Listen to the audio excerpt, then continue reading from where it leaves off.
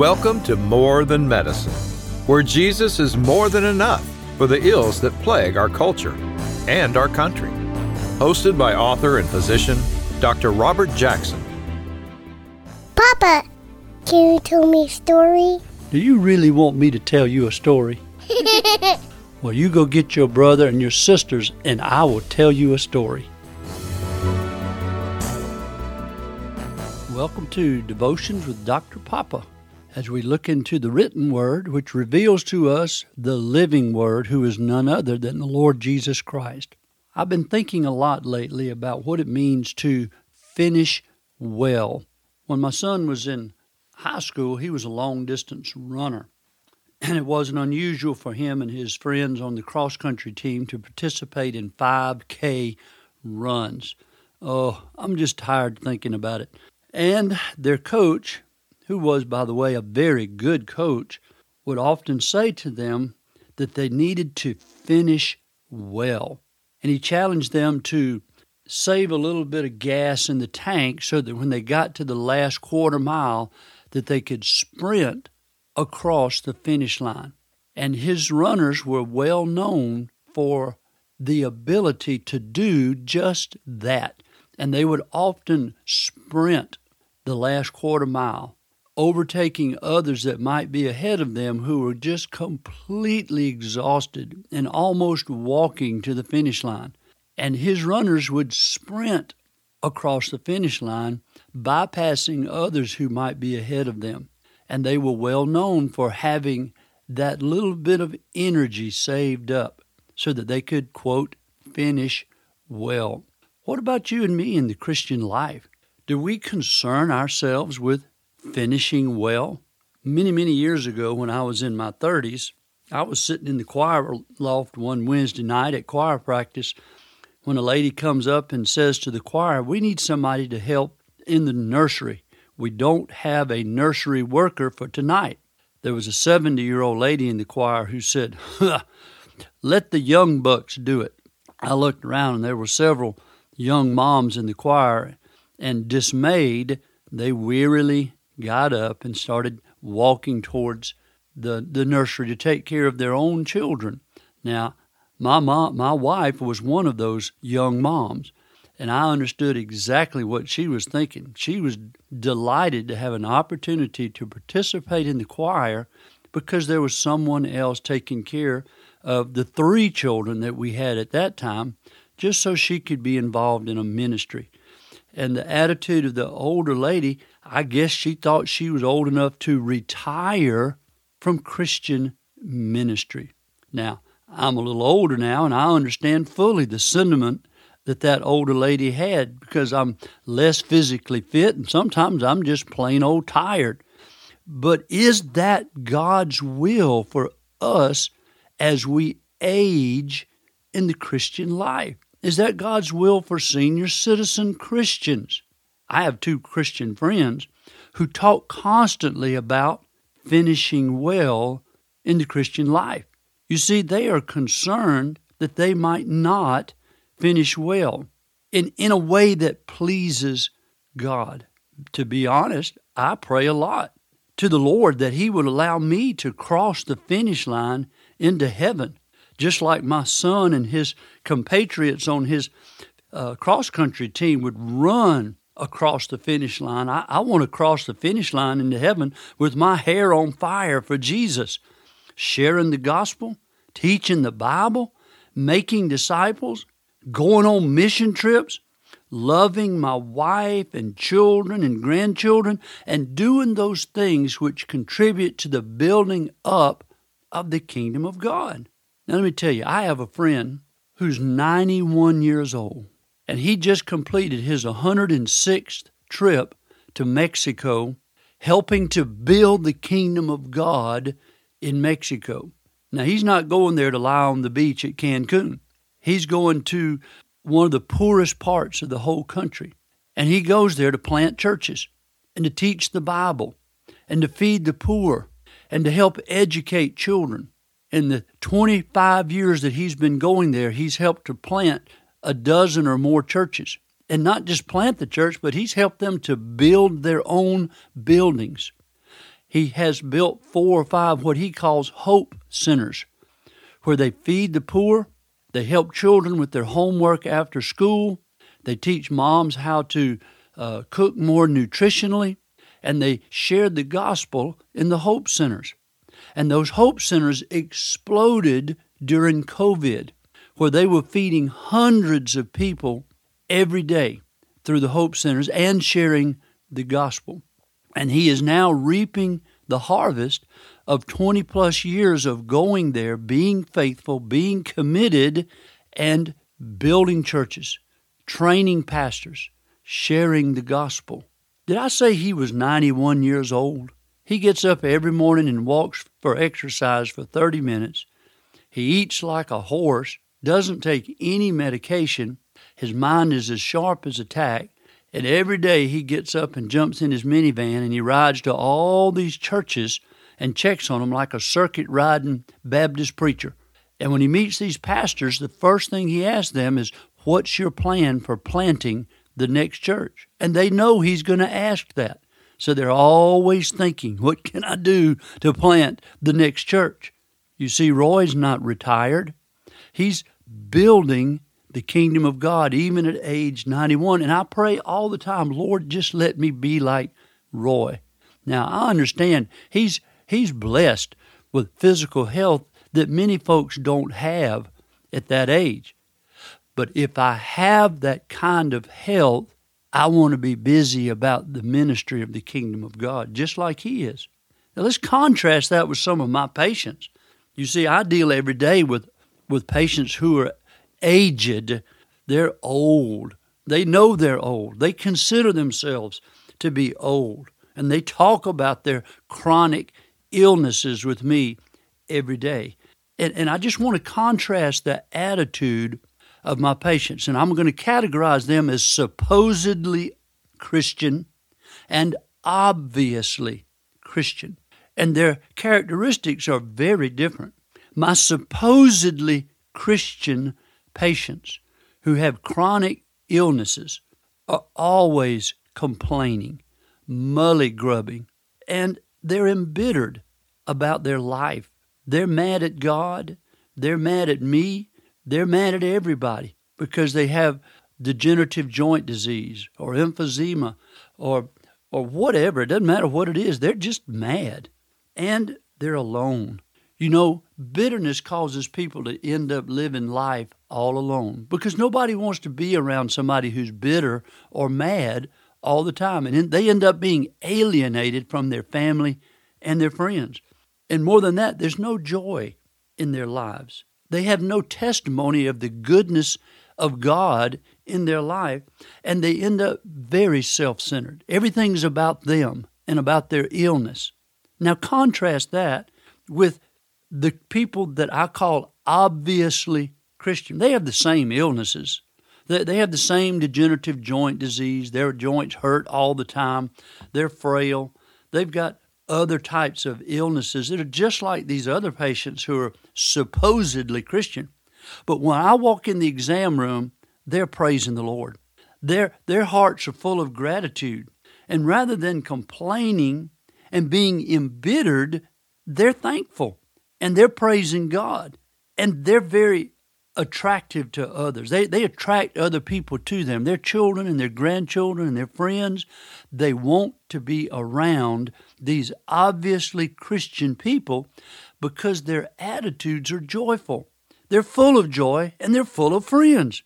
And more than that, they're focused on others. Rather than being self-centered, self-focused, they're focused on others. And when I walk in the exam room, the first thing they do is they ask me about myself and about my health and about my family and my children and my grandchildren. And if I'm not careful, we'll spend the whole time talking about me rather than talking about them and their illnesses and their need for their medications. That's how other-focused they are. Now, you see, it's a choice, isn't it? You see, these two groups of patients, the supposedly Christian and the obviously Christian, they just choose. You choose to be in one group or the other. Many years ago, I read a book by an author named Paul Billheimer. And the title of the book was Don't Waste Your Sorrows. And he was writing about people who have chronic illness, chronic disability, chronic debility. And he was challenging those folks to not waste their physical ailments. Because you see, when people are disabled, they cannot work, they have time. Time available to do what?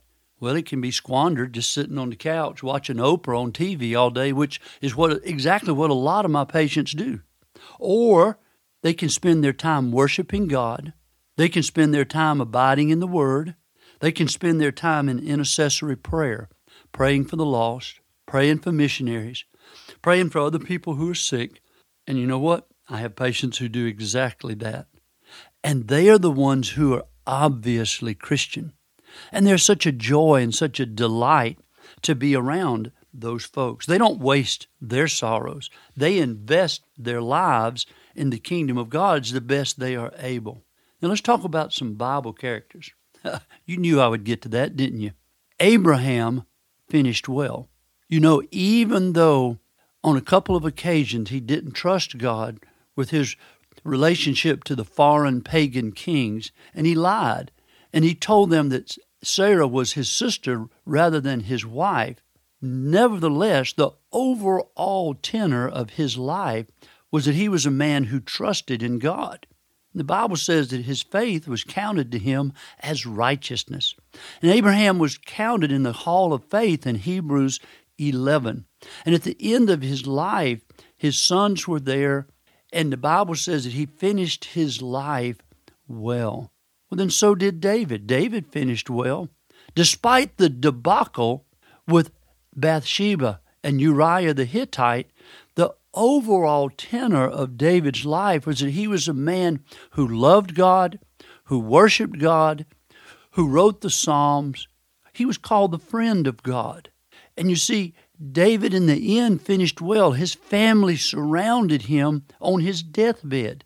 They were not alienated from him. And he was even able to appoint his son Solomon to sit on the throne of the kingdom in his place. You see, despite the sin, and we all have sin, don't we? Despite the failing in Abraham's life and in David's life, they finished well because the overall characteristic of those men's lives was loving God and trusting in God and serving God. Well, Ahab did not finish well. Elijah said to Ahab, "You are the one who troubles Israel. You're the one who has forsaken the commandment of God and have worshipped and served the Baal."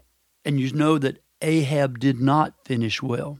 The aimless, nameless archer drew a bow at a venture, and the arrow struck him in a chink in his armor. And he ended up going back to Jezreel, the very same place where he stole Naboth's vineyard. And there he died. And as Elijah had prophesied, the dogs licked up his blood there in Jezreel. And not a single man of his family lived, just as Elijah had prophesied. Ahab did not finish well. He was not a man of faith.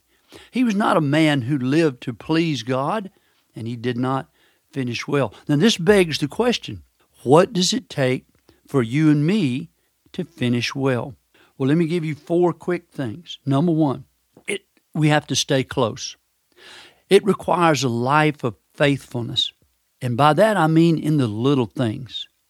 If we start off faithful and disciplined in the basics of the Christian life, the little things of the Christian life, Jesus promised that we would be faithful in the more difficult things, in the bigger things, like speaking the truth when everyone around you is believing lies, like clinging to the Word of God when your entire family is becoming secular and progressive, like continuing to worship God and value His church when everyone you know is abandoning His church.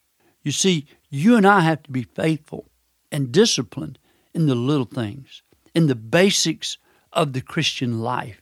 And Jesus said, if you and I would be faithful in the little things, then we'll also be faithful in much, in the bigger things. Stay close to Jesus. Abide in Him. Abide in the Word. Abide in Him as a branch abides in the vine. First thing is stay close.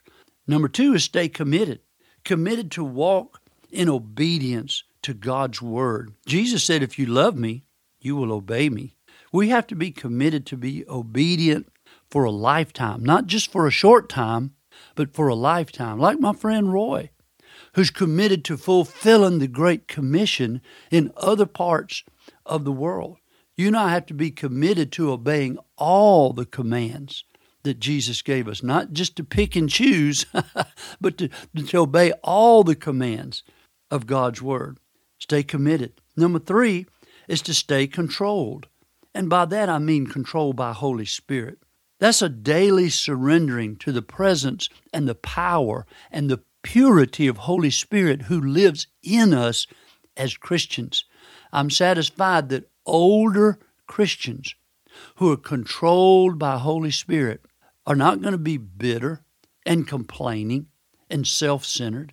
They're going to be sweet-spirited, full of the fruit of Holy Spirit, and they'll be focused on others, and they'll be continuing in increasing measure to manifest the fruit of the Spirit in their lives, and they'll be concerned and applying themselves to Christian ministry to the very end of their lives. Why? Because their lives are controlled by the Holy Spirit who lives in them. And then lastly, stay connected. And by that I mean staying connected to Christians who are committed to finishing well. You see, we all need to be challenged, and we all need to be encouraged.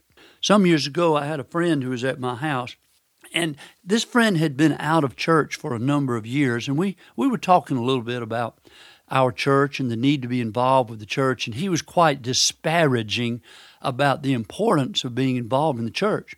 It was in the wintertime, and I had a fire in the fireplace. So while we were talking, I reached in the fire with a pair of tongs, and I took out one of the logs that was burning brightly, and I just set it on the hearth all by itself.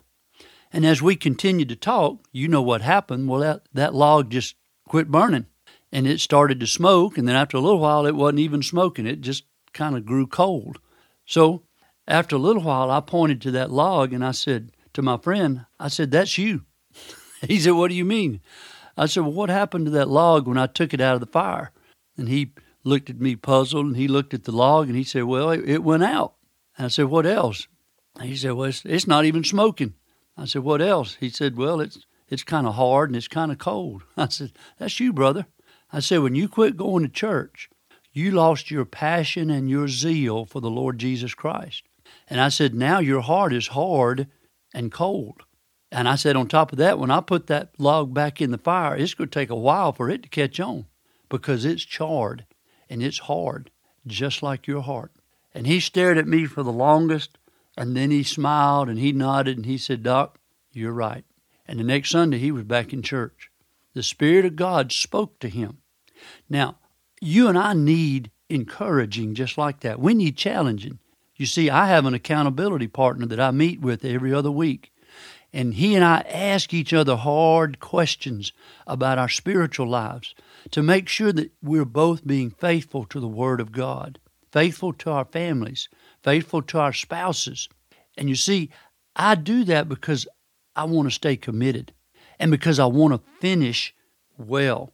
In Psalms 92, verses 12 to 15, there's a very interesting passage that I read to myself repeatedly that is a challenge to me.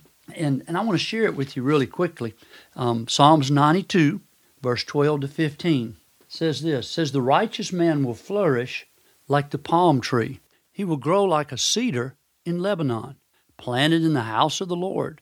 They will flourish in the courts of our God." Now pay attention. "They will still yield fruit in old age. They shall be full of sap and very green, to declare that the Lord is upright. He is my rock, and there is no unrighteousness in him." Did you catch that? That a righteous man will flourish like a palm tree, and that in his old age he will flourish and still yield fruit? He'll be full of sap and very green. And then it tells the purpose, to declare that the Lord is upright. You see, God doesn't give us good health in old age just so we can spend it on our own selves, going to the mountains and going to the beach and working in our gardens. God gives us good health so that we can declare that the Lord is righteous, so that we can have time and health to expend it on Christian ministry, like my friend Roy.